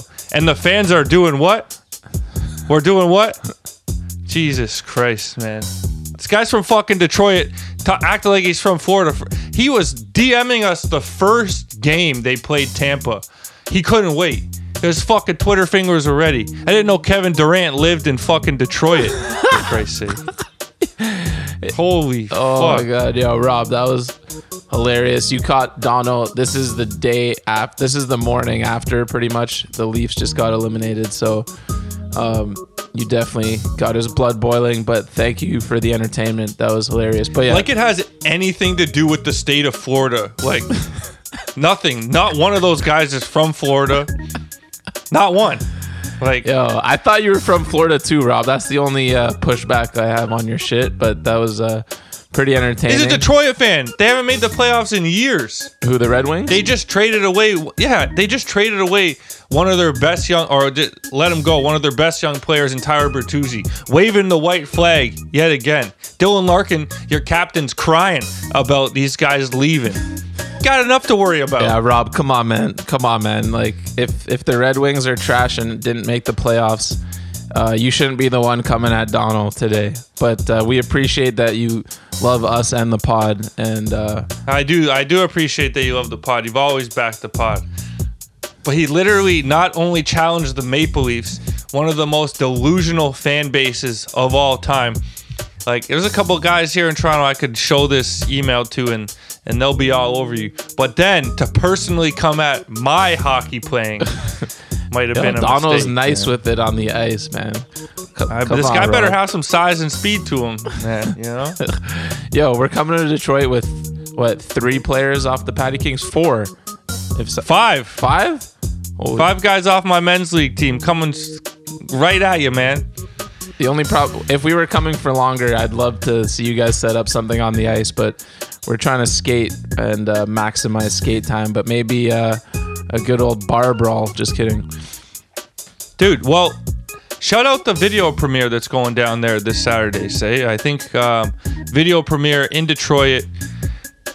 The Bunt gang's pulling up. Anyone in Detroit wants to come holler at us, we're going to do our best to get there Saturday night. Yes. Okay. I don't know what the fuck. Sounded like a beginning of a Dipset song. Yeah, so fuck. Okay. We're going to be in Detroit this weekend, pulling up Friday. But yes, the homie Justin Bull, Detroit legend, is having a video premiere Saturday, the 20th. All VX and filmed in Detroit area. And our whole squad is pulling up there. So Rob, if you want to pull up and meet us, it'll be all fun and games. You guys can talk your hockey shit, but we're going to do our best to be there. We're going to try and skate as long as we can that day. But if the video's playing at 8:30 p.m., I don't think our old asses will still be skating. So we are going to do our best to pull up to the video premiere. Can't wait. Like, what connection does this guy have to Florida anyways? At the Dunwell and Hamtramck. Let's get it, Justin. Oh, free ice cream and pizza at the premiere? Holy shit. Oh, fuck. Safe was there. Oh, it's a me. Yo, this guy's acting like you're going to pull up and not eat ice cream. Yo, fuck you. Okay? Yo, you want to have a challenge? What's the challenge? First, can't eat a slice, man. Hell no. Why would I agree to that? I'm off the za. You're off I'm off the za. You're off man. the za. You just tried to Bunt organize jam. our fucking dinner on Monday for fucking pizza. They got more than pizza there. Oh my god. I was gonna have a salad. Oh yeah, I'm sure. And the market fresh vegetables like Ben Davis. Oh fuck. All right. Next up, we got an email from Dan G. Yo, Bunt boys. Big love for the pod. In the last week's post office, y'all brought up pop shove tail grabs for a second. It's a joke here in Guam that the pop shove tail is the most Guam trick because all the OGs here did it, but we all know it's kind of whack. What's the most T-dot trick, good or bad? Ooh. Big shout outs to all the Guam skaters and hashtag skate Twitter. Well, first of all, shout out, yes, to Guam skaters. If y'all OGs be doing pop shove tail grabs, I got nothing but love and respect for that. Dude, remember when Bam did the pop shove tail shove? Oh, so sick when you're a kid. You're just like, fire. yeah. I mean, it's still fire in a more of a funny way now, but as a kid, you're just like, yo, I need to learn that. Yeah. What's a T-dot trick, man? Like tailside 270? Oh my god. I don't want to claim that one. It is pretty Is it T-dot though? Yeah. Those are That's what I'm saying. like, yeah. I feel like Morgan just made that a Toronto trick with his influence, being the best skater in the city at a young age. Everyone was out here trying to tail 270. But no, I'd say that's it. You think so? We gotta have something better. Man. What else you got? Nollie shove Manny? What'd you say? Nollie shove Manny? Nollie shove Manny. No, that was like me and you and like Cody. Everyone else that we skated with, Sixer, everyone. Oh, true. Phil, probably. Yeah, fuck. I can't think of one, so I guess we're going with Tail 270. Tail 270. It's not the worst. Hopefully someone this week, once this comes out, gives us a better one and we can shout that one out next week. Any Toronto homies listening, what's Toronto's fucking trick, man? All right, next up, we got an extremely quick one from Cole Switzer. Y'all drink energy drinks? Which ones? When? First of all, it's just incredible to me that you even ever wondered this to the point of putting it in an email. And I don't, but if I'm going to, I'll down a Monster real quick. You get me? At the Bunt Jam, when me and Donald need a little burst of energy, we just throw back a Monster, baby. Or 6. You get me? All right. Next up, we've got an email from Anita Brefmont. I got a few questions. We'll answer them as we go along here. Say, is it weird to make a huge change like going from long haired to buzzed in the same part? Yeah, actually, it is kind of weird, to be honest with you. Yeah, I've never been a fan of like a noticeable big change like that in a part. I'm sure it's I'm sure it's fine sometimes, but I don't know. I just don't like when it seems like the part was filmed over like 10 years and like the big hair change can take away from the continuity. Next up, if a person who gets paid to skate does your ABD on the same spot as a blue-collar gentleman, should you use your clip and expect this dude to step his up? Interesting take. I don't know. I'm kind of undecided on this one. I don't even think it matters. It's probably just more respect to the blue-collar guy, to be honest with you. Yeah, at this point, and at the rate me and Donald get clips, if I get something I'm hyped on, I'm using it. I don't give a fuck anymore about ABD or shit like that. It's coming out still. Unless it's like a homie, but like in this situation, if it's like some pro skater and you happen to do the same trick at the same spot and theirs comes out first, like I'm still using mine. Fuck it. Not trying to backstab homies clips though. When we were younger, Seifa once did one of my clips in an air cast, so I mean, doesn't get any worse than that. No, you back 180 though. Stop it. That was literally you did it. Fakie Big Spin was like the only trick in an I air could do cast with that air cast. In on. an air cast. Yeah. And finally, do y'all also hate this trend of stance where people kind of hunch over and push their head forward and try to look chill? Does anyone know what I mean? I swear everyone's switched up to look like that now. I personally think it looks cooler to have good posture and look confident than look like the fucking hunchback of Notre Dame. Thanks for sending this email straight to the trash bin. Oh my God. What does he mean? Like the Will Marsh, like head poke out? I potentially, like you kind of explained it last week when Wade's backsmith front 180 coming down the ramp. Yeah. It's pretty hunchback. I got a love-hate relationship with that style, man. You know, it makes me laugh, so I love it. But would I do it? No, I am also a fan of good posture, man. Yeah, if it's what I'm picturing, like, dude, Trep was the king of it, and I worship Trep to this day. So it's I don't do it. I don't think I don't even know how to do it. But if it's done right, it can be pulled off in certain cases. But yeah, it is kind of a funny one. One more for the week, man. This is a good one, say. All right, we're gonna close up this week with John Moyer.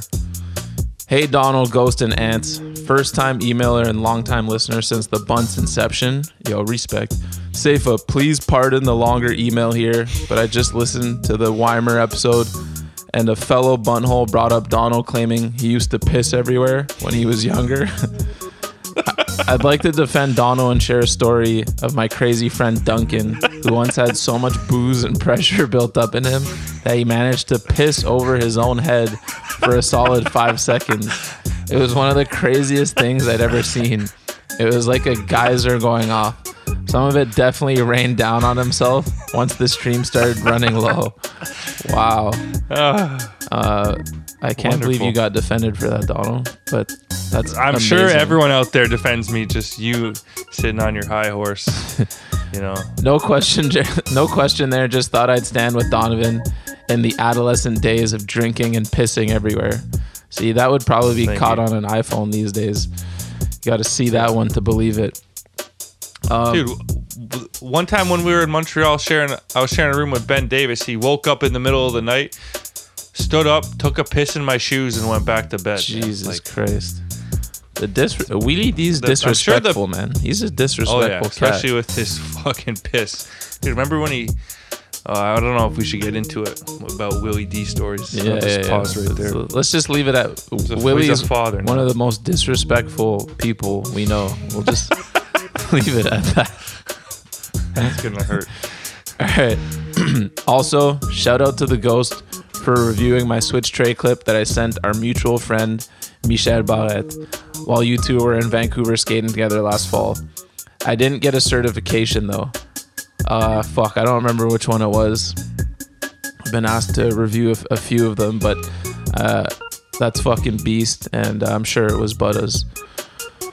Oh, was it? Like you didn't get a certification because it was too dutty. Was that what it was?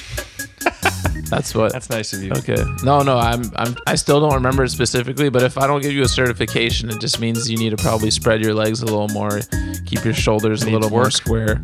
But send another one to Mitch, and I'm going to see him on Thursday or Friday, so send one to Mitch when you hear this. Hope it looks cleaner. All right.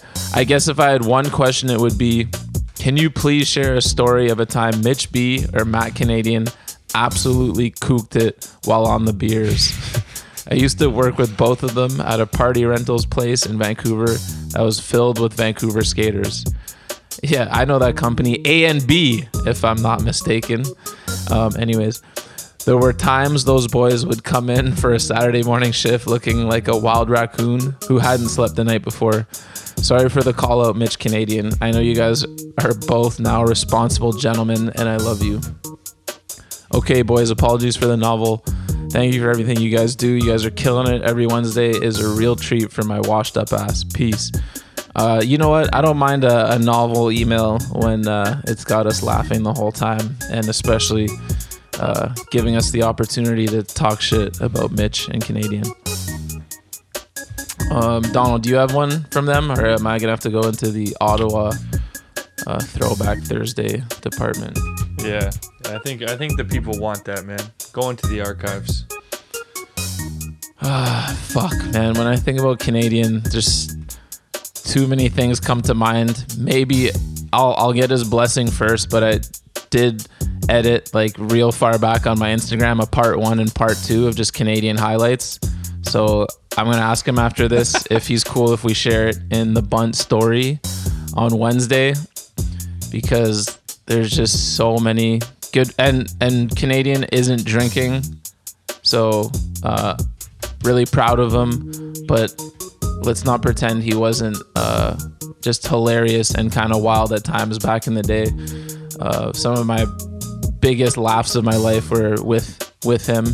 But one that comes to mind was we had a big party like at the Mystics house, and then classic next day everyone's hungover, and Canadian's the first to crack that morning beer in the AM, and sometimes he'll be in a bad mood after a big night like that. And I don't remember how it got sparked, but I think it was our boy Pete was like in the doorway, and I'm sitting on the stoop, like on the stairs, and Pete's like behind me, and him and Canadian standing like 4 feet in front of me, and just him and Pete start yelling at each other about absolutely nothing. And then I think someone tried to like grab his shoulder to calm him down or something. And you know the classic "Donde era" that like we always say? Oh yeah. He was actually so pissed off, but still said "Donde era," which just made no sense while he was pissed, and it just killed me. And I happened to film it, so you could see that in the story if Canadian gave us the green light.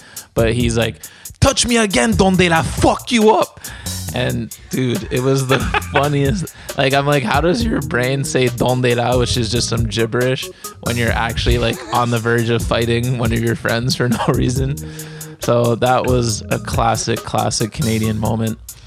And then also, just a few meters like past there in the street, right off the sidewalk. One time he had his classic Reeboks quote where it was another big night at the Mystics crib and someone yelled at him from upstairs like, "Yo, Canadian, do a back 3 heel." And he's like, "I'm not trying to fuck up these Reeboks, you deaky." Or no, sorry. "I'm not trying to fuck up these fresh Reeboks, you diggy." It was fucking amazing. I think I might have filmed that as well, or someone filmed it because that quote exists somewhere out there. Canadian, thanks for all the laughs. Mitch, it's funny because Mitch, when Canadian's not around, Mitch is the like class clown, but when Canadian's around, Mitch just comes off like so much more chill and mature because like how can you outdo Canadian? Canadian just steals the show.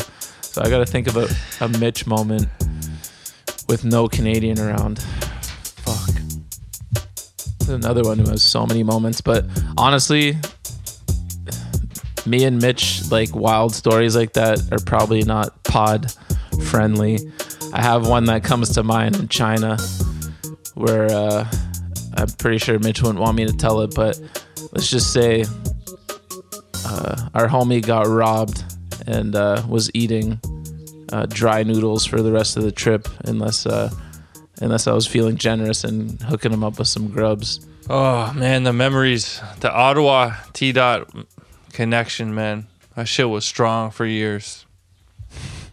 Then everyone moved to Vancouver. Yep. All right, y'all. That's going to wrap up another edition of the Post Office. Get your emails and voice notes into thebuntlive@gmail.com.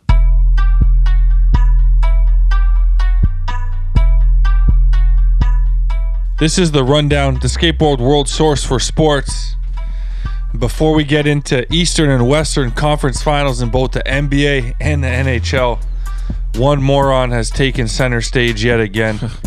You know, one thing really bothers me about this is this guy's got the worst friends in the world, man.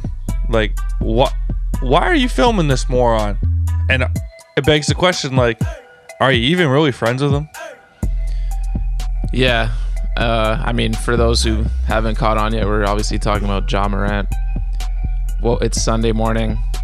Fucking woke up to him flashing a gun again on his friend's IG Live. Just one of the most perplexing, mind-boggling, like, just absolute dumbass moves of all time. Clearly didn't learn a damn thing with those 8 days off, which even at the time seemed like a joke, like trying to sweep it under the rug. Not days, games. But that was 8 games. Dude, they let him off so light with that 8 games. Protecting a superstar, going into the playoffs. Like, that was a slap on the wrist. Yeah, and they gave him games served or whatever. Like, I think he'd already missed 5 from like him being like, I'm stepping away from the team to get right. So by the time then he got the 8 game suspension, but he only had to actually sit 3 more games after that. Super light, especially considering all the other stuff that was alleged, like beating up a kid, getting into it with a security guard at a mall. Like, there's just so many other things that just make you think, okay, if once the gun came out the first time, you're like, oh, was all that true? Because if so, like, this guy's fucked. I'm going to do it again after getting eliminated in disgraceful fashion. I actually just feel bad for the Grizzlies organization and their fans right now, because this guy was supposed to be the bridge, or no, he was supposed to be like from the Conley, Zebo, Gasol era. This was like the light at the end of the tunnel after that era came to an end, and now it's just all up in the air, man. Very sad. It's over him. He's got to get 50 games for this. Like, this is just insane. The way it was so easy. You got the NFL suspension the first time around, you know? Yeah. You know when the NFL, like, won't punish anybody because we kind of need you because there's only 16 games. We can't really suspend anyone in the NFL because it hurts the product too much. Yeah. We're coming into a long off season and then a fresh 82 games. They're dropping the Thor-sized hammer on this bastard this time. I mean, I don't know why I called him a bastard. I don't really. Dude, it's just might have been too far. It's just insane. But like, you're so dumb. Like, how do you do the exact exact same thing? You're about to be so rich. Yeah. Dude, it's his friends. And like, clearly, like, the sun is up. they were partying all night. Like, your head's not in the right space. But, like, dude, you're a professional NBA player. You're not a gangster. Yeah, I don't think he's figured that out yet. You're not like a rapper who needs to have this personified image of being a gangster. You're not that.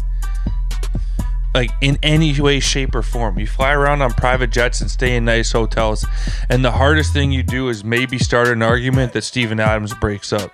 Like, there's really nothing hard about you, and then you're just blowing it for yourself, for your family, for future generations of your family, and then the Memphis Grizzlies organization, who, like you said, man, thought they were in the clear, thought they were onto something good, but ever since he said he's good in the West, it's been nothing but downhill from there. Dude, think about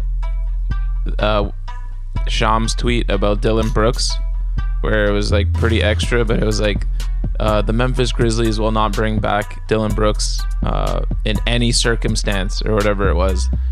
Yeah. And then this, it's like, he's lucky he's a star because he would just be shunned so quick, sent to China so quick. Like, I'm really interested to see what happens with this one. But my question to you before we started recording, what is the upside? That's what I just don't understand. He already went through this whole thing, did that like fucking interview with Jalen Rose, which he knew was going to be easy because Jalen Rose has his back, blah, blah, blah. Like, how do you do the exact same thing that had the entire basketball world like laughing at you on the internet, and then people that care about you like super concerned? Like, because he got off easy. They said he went to like a rehabilitation program. I don't know what rehabilitation program takes half an hour. And then like 8 days, like, that's nothing, man. It was the NBA and the Grizzlies protected him going into the playoffs, and that's all that this was. We needed Ja there for the playoffs. We wanted to see what would happen with him. It was more, his well-being was more important, or was less important than the NBA having him there for the playoffs. yeah. And realistically, he's going to get a harder suspension, sure. He's going to get a third chance. But, like, Memphis has no choice. You're not going to let him go. Yeah. Are they? We'll see. Like that, we'll see. But it's a business, man. They need him. I can't wait to see what dumbass shit he says this time. Like, last time he did the whole, I need help, and, the classic, all those things you say when you fuck up. Like, he's on some boy who cried wolf shit now. It's going to be very interesting to see where this goes from here. But it's just upsetting anytime a young athlete like that, who has so much to gain, is throwing it away for literally no reason. There's obviously a reason, like whatever it is, but like no rational reason. He wants to be a gangster, man. Yeah. That's the only reason. All right, let's move on, man. Let's get down to the brass tacks. The one place in the world where he wasn't good was the Western Conference, as we all saw. The Lakers take care of your Warriors. A sad day. Steph didn't get much help at all. Clay should be embarrassed with his performance. And, the Lakers came to play, man. Yeah, it's honestly insane. Like, I would have pictured last season and this season going in the opposite, like, a million if I was gonna bet all my money of, like, before last season started, like, the Warriors are gonna win one of these next 2 seasons. Which one will it be? I'm pretty sure everyone would have picked this season because Clay was just coming off injury.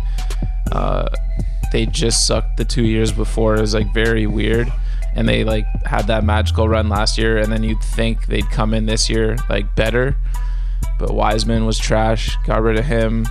Gary Payton, they couldn't re-sign, brought him back, but he had an injury. Like, just they never had the continuity all season.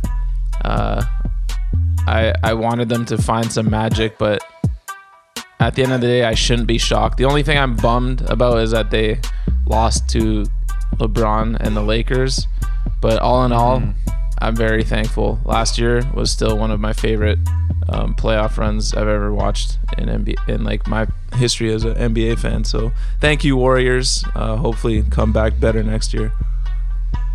That was truly an enjoyable run to watch last year, man. It's better when it's a surprise, though. Yeah. You know what I mean? Yeah. So, and now the Lakers' opponent, The Denver Nuggets, man.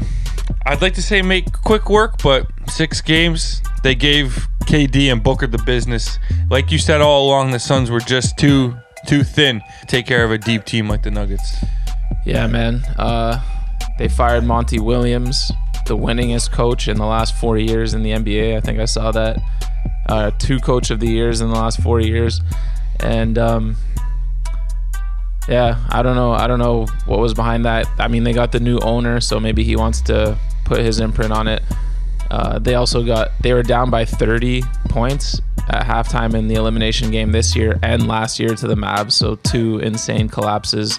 Maybe you need a new coach to, instill more confidence. But looking for the Suns to bounce back next year. They're top heavy right now, but as we've seen many times in the past, you get guys who want to come play with those teams, right? It just takes a year or two, right? Exactly. A year or two to figure that out. Yeah, they didn't have time this year. Like, they made that trade so late in the season with this whole summer and next year's trade deadline. Like, I'm sure they're going to have a much deeper bench. Hopefully my guy TJ Warren can be 100% healthy and be one of them, like, 6th man of the year candidates, dropping 17 points a game off the bench or something would be nice. Who knows? We'll see. It was a desperation play, but I don't think there's, like, even though the odds were in their favor to win it all at one point before the playoffs, it never seemed super realistic with 0 bench. As soon as I saw, like, them struggle against the Clippers in round 1 with no Paul George, it was like, oh, okay, this team is not winning a championship. No, way too thin. The only good thing I see about firing Monty Williams is there are a slew of elite coaches available this summer, and I'm sure Phoenix will get whoever they want. It's not hard to get a coach to come to your city when you got KD and D-Book. Dude. But the only man who probably lost more money this week than John Morant, DeAndre Ayton, buddy. Oh, he didn't lose nothing because he fucking signed his deal. Remember when they went to the finals, that was the whole thing. Like, he was beefing with the front office because he's like, yo, fucking give me my max extension. And then they didn't. There was that whole fiasco. They ended up doing they ended up letting him go get an offer, I think, like from the Pacers, maybe. I can't remember, but dude, he's a $30 million a year guy for 4 years. Like, you're gonna be out the league. He's a fucking scrub. That's what he's gonna be. I can't, like, yeah, he's gonna go to a shit team and quickly realize he ain't all that. Like, maybe he'll be a 2010 guy on a losing team, but is that really I don't know. better? Not with that effort, bro. Bro, on a shit team, especially in this era, like, points come so easy. Like, I could see him being a 2010 guy on a trash team, basically, and just losing, though. Like, that's the thing. Like, he's not built like that. This guy would rather fade away than fucking back you in and dunk on you. So we have our Western Conference final set. The Lakers and the Nuggets. Who are you taking?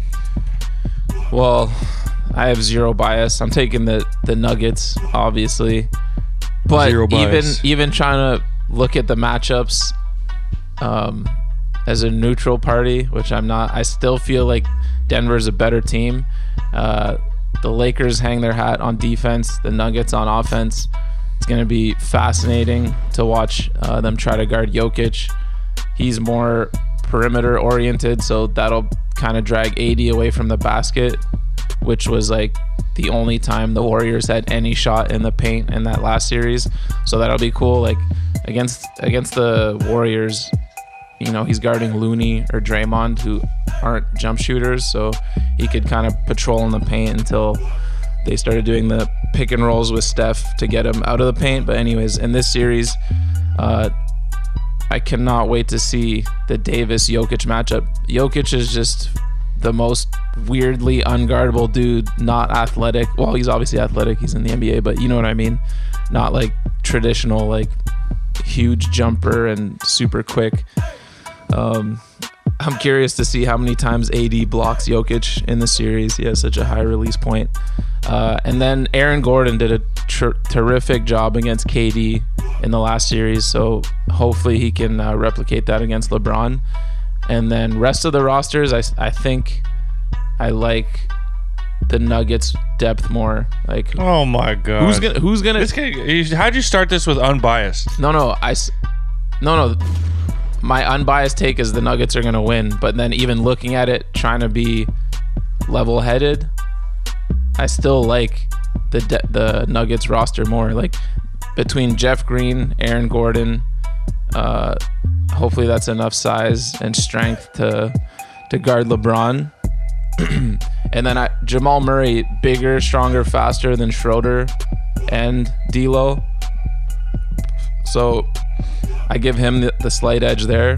Actually, more than a slight edge. Fuck, Jamal Murray's a beast when he's on. And then who the fuck's gonna guard Michael Porter Jr.?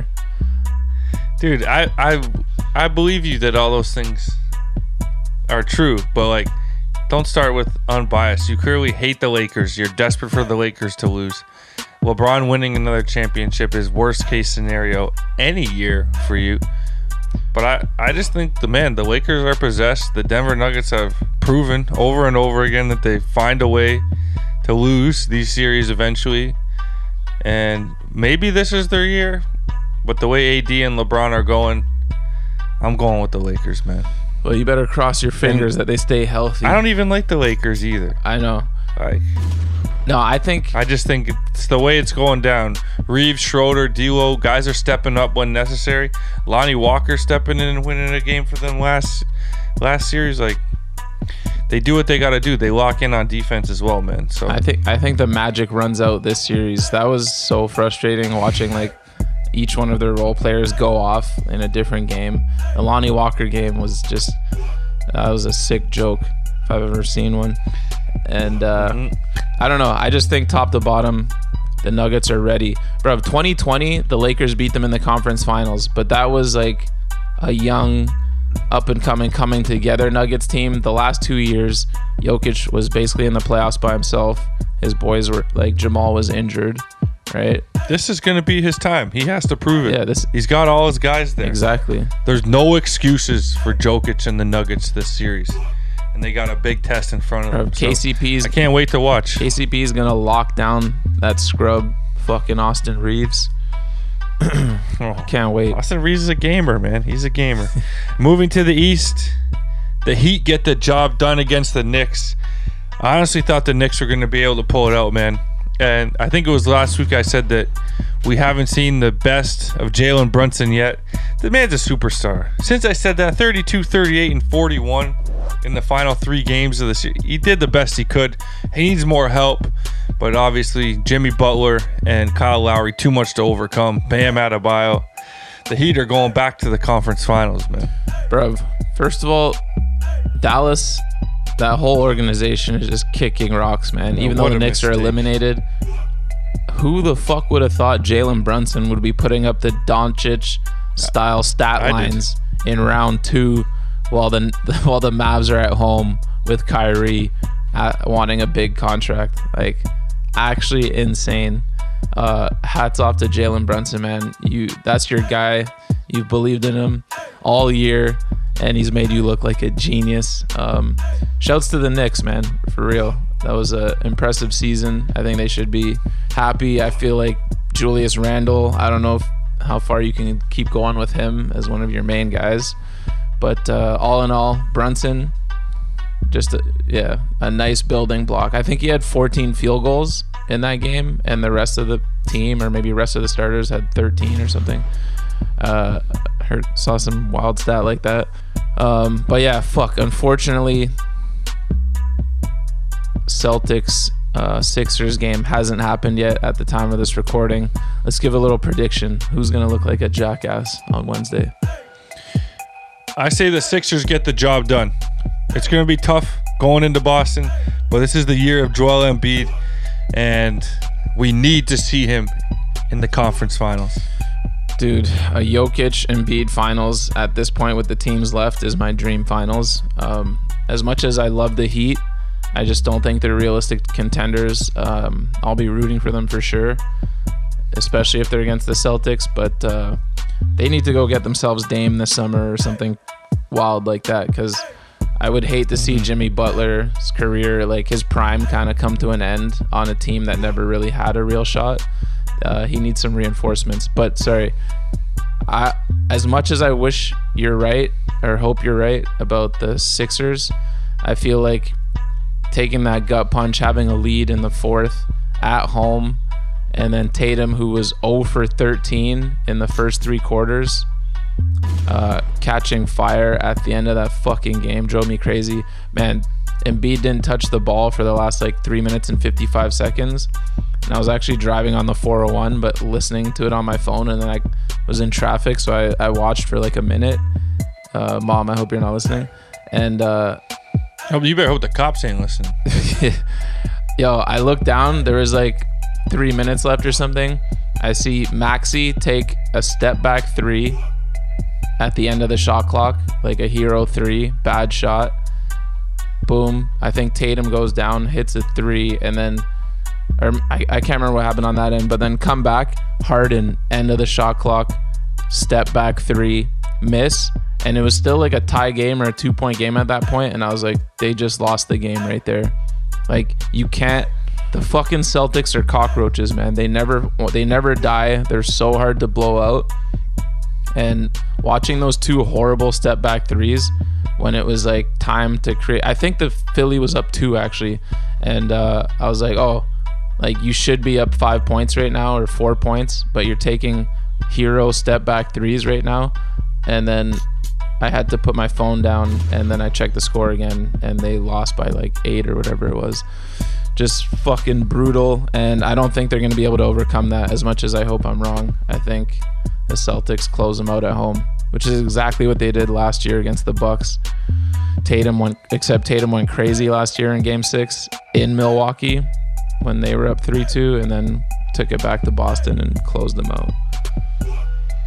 You will see.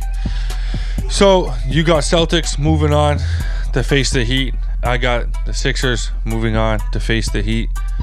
Who are you taking in that series? Whether it's the Celtics or the Sixers, man. We need the prediction now. Are the Heat moving on, or is it one of the other two?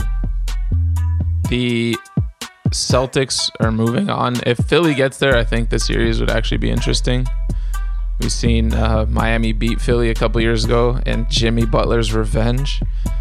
And let me put it this way. If the Lakers win in the West, then I'm actually rooting for the Celtics to make it, because I think they have the best chance to beat the Lakers. But I think the Lakers could beat Philly and definitely the Heat in the finals. So I'm going to be the biggest bandwagon fan. Good for you. I'm going to be jumping from wagon to wagon. What do you, like, that's no difference. You're always a bandwagon fan. I don't even know. What team are you actually the most... what team do you carry the most fandom for? Like, what team do you lock in for year in, year out? The Warriors. Huh. And what if Steph were to leave? No, in any sport. In any sport? Yeah. I mean, fuck, I'd love the... That's a tough one, man. You don't have a single team. I don't really. Like, I just love certain players.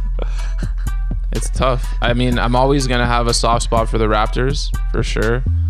And a soft spot? That's your hometown team, for crying out loud. Sorry, I'm always going to love the Raptors and, like, root for them in the playoffs. In the playoff. Oh, my. I don't... What, do you watch a bunch of Raptors games? The year they won, I watched every single one for some reason. But I would never cheer for another, like, actually cheer for another team. I have no choice. I'm from Toronto, born and raised. Yeah, well, I wasn't born here, so that's my out. I'm a Montreal Canadiens fan.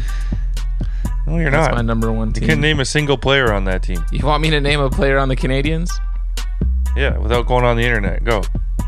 Patrick Elias. No, you know he's never been on the Canadiens. Is that actually a player? That. It's one of your Devils. Oh, fuck. All right. Fucking hell. Jerome McGinley. No, he's Calgary. Nikolai Habibulin. See what I'm saying? All right, whatever. Your team Let me go back in the day. Patrick Roy. Yeah, and he fucking stormed his way out of there too. That's my guy. All right. Honestly, I'm too shaken up to even get into the NHL talk. These guys are coming at me in the goddamn post office. Everyone's back in Florida for some reason, and no one's even fucking from there. The Leafs are out. The NHL season's over. Let's just say I'm going to put my faith in the Dallas Stars. Whoa. It's going to be my new team. What's up with the Oilers? Out of left field. Are they the last Canadian Oilers team? are heading into, I think it's Game 7. Versus Las Vegas Golden Knights. Oh, my Golden Knights? It's been back and forth. No. There's been suspensions. There's been huge games.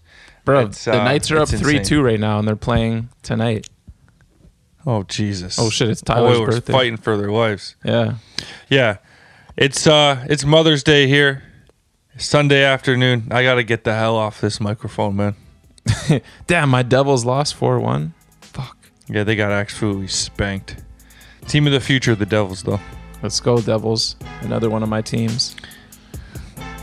That's going to wrap up episode 9. 3 more to go. Let's get it cracking, Ghost. See you next week. Go Vegas Knights.